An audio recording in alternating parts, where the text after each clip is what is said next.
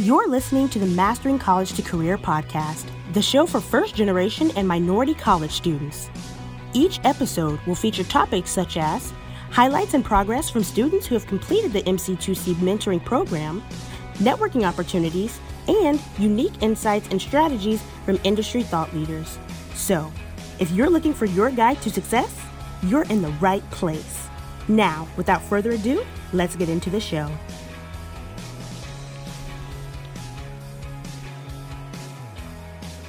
Welcome back to this episode of the Mastering College to Career podcast. Today, we have an amazing mentee success story for you. We have Michelle Prudent in the show. Michelle, how are you doing?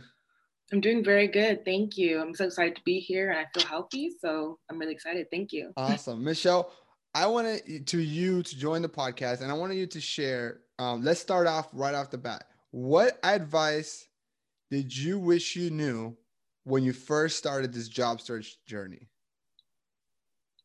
Definitely to have patience. So tell us more.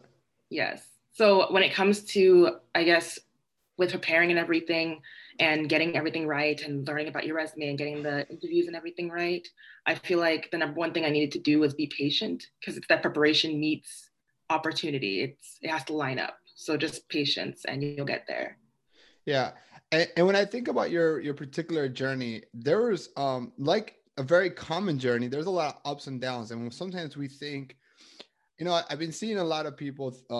I recently posted something about rejection, and it got a lot of engagement on LinkedIn. And it feels like it's really daunting when all you see on LinkedIn is people sharing their success stories and none of their losses. Like, hey, I've accepted a job with this. I've accepted a job with this, right? But that's not really the reality. And so kind of like, can you walk us through your journey and maybe tell us how was your process? Was there ups and downs? How did you feel during those rejections? And how did you feel when you get the offer? And where did you get the offer? Mm-hmm. Okay. So when it came to my journey, it started off with me. I feel like I just honestly did not have direction in where I wanted to be. I knew that, okay, I wanted to get my degree and get a job, but I did not research enough companies. I did not know much about what I wanted to do necessarily or how to get there. I just knew, okay, I'm going to apply and get jobs. But I also did not see, let's say, a Fortune 500 company as an option for me. I just thought, okay, we'll just get any job, anything will work. And I feel like I remember when I got to talk to you when you were doing, giving out free 30-minute calls during the pandemic, when the pandemic first started. I talked to you about it. And I feel like I gained a perspective of realizing how I did not have that much direction. And I realized that I actually should look into companies that I really want to work for one day and actually assess that and make a plan for that. So, yeah. Mm-hmm, yes. No, keep sharing. I think it's important to know, I think most people that I've worked with, and I would love to hear your opinion, and also get your thoughts on maybe did you experience that, as well as maybe the people that you hang out with, your friends, the lack of direction, right? This thing of maybe our strategy for job searching is I'm just going to go on Handshake, LinkedIn, Monster, Indeed, and just apply for companies where I look at the qualifications and I say, oh, I could do that, right? Versus actually having a plan, actually having direction and saying, you know what? I'm going to be very picky or where I apply. And because I know what I want and how this internship and this job is going to help me set the foundation for future. Yes, I totally agree, especially when I first started the academy and I was doing the self-assessment part. And you asked about the 10 top companies and I was like, I don't even have 10 top companies. These are things that I should be thinking about. It made me realize that. Yeah.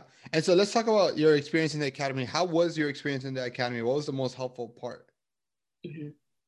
So definitely the most helpful parts was, of course, when I first talked about the self-assessments and getting that perspective and understanding that you should actually try and create a goal and assess yourself in a way that you can reach these goals and things like that. Because I just did not find that these Fortune 500 companies and things like that were just not accessible to me. And when you were talking about how you help these minority students who come from first generation families find these experiences, I was like, oh, that can happen for me. Okay, that's really interesting. And of course, when I got into the academy, I got help with just understanding something that I was really bad at first was when it comes to resumes and it's actually altering them for each job position. You know, I thought that it could just be one kind of resume for one type of job and things like that, but actually assessing it to each company is super helpful. So that was something that was a big eye opener when I got into the academy. And Yeah. also like interview practice and the STAR method. How many Fortune 500 companies did you interview with, and where did you finally get an offer at? Mm-hmm. So I interviewed with 2 in the last month, and I did get an offer with one of them. That's amazing. How does it feel to have the offer? It feels really good, honestly, because it it it was a lot of work. It took, I think, maybe 2 years of just me trying really hard and 1 year of the academy. It's so funny because I actually joined in April and I got my first big internship offer in March, which is right before April. So it was almost a year since I joined. Yeah. Just thinking about where I was when I first started, and I was super lost. I didn't even have direction. And now I had those 2 interviews with those big companies, and then I have one big, nice offer. So that was really cool. Can you you're a little bit different from our traditional student because unlike most students that I work with, they're like in their last semester. But when we started working together, you were what, a junior or sophomore? Yes, I was basically a junior. And so you had a little bit more time. So because of that, you were able to kind of take your time in it. But what do you think was the biggest thing you wish you knew, or you wish someone listening to this that's maybe a junior should be doing right now? Mm-hmm. Definitely, it's never too early to start. Just being prepared and applying to places and networking, especially.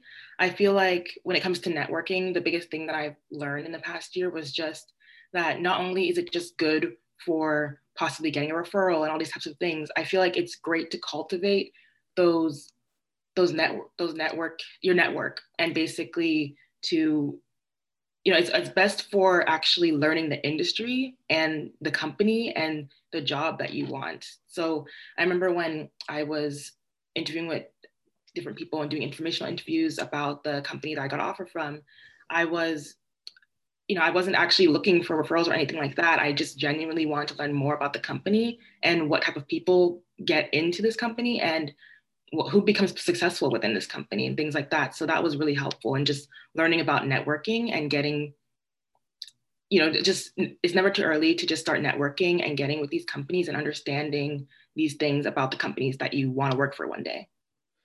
When people say like getting a referral, like what is your advice on networking? Like what have you learned on networking that you're going to continue to use moving forward? Mm-hmm. Definitely. I learned a lot about networking, but I feel like definitely continuing those relationships, if that makes sense. I feel like a lot of people will start at the first message and sometimes it will dwindle off from that. But I feel like just genuinely making a connection with them, especially. And, if you find something in common with them, like you both went to the same school, you're in the same organization, and just using that to find a commonality and really cultivate a relationship with that person is something that I really love that I've learned. Yeah, awesome. And what company did you get the offer, and what would you be doing this summer?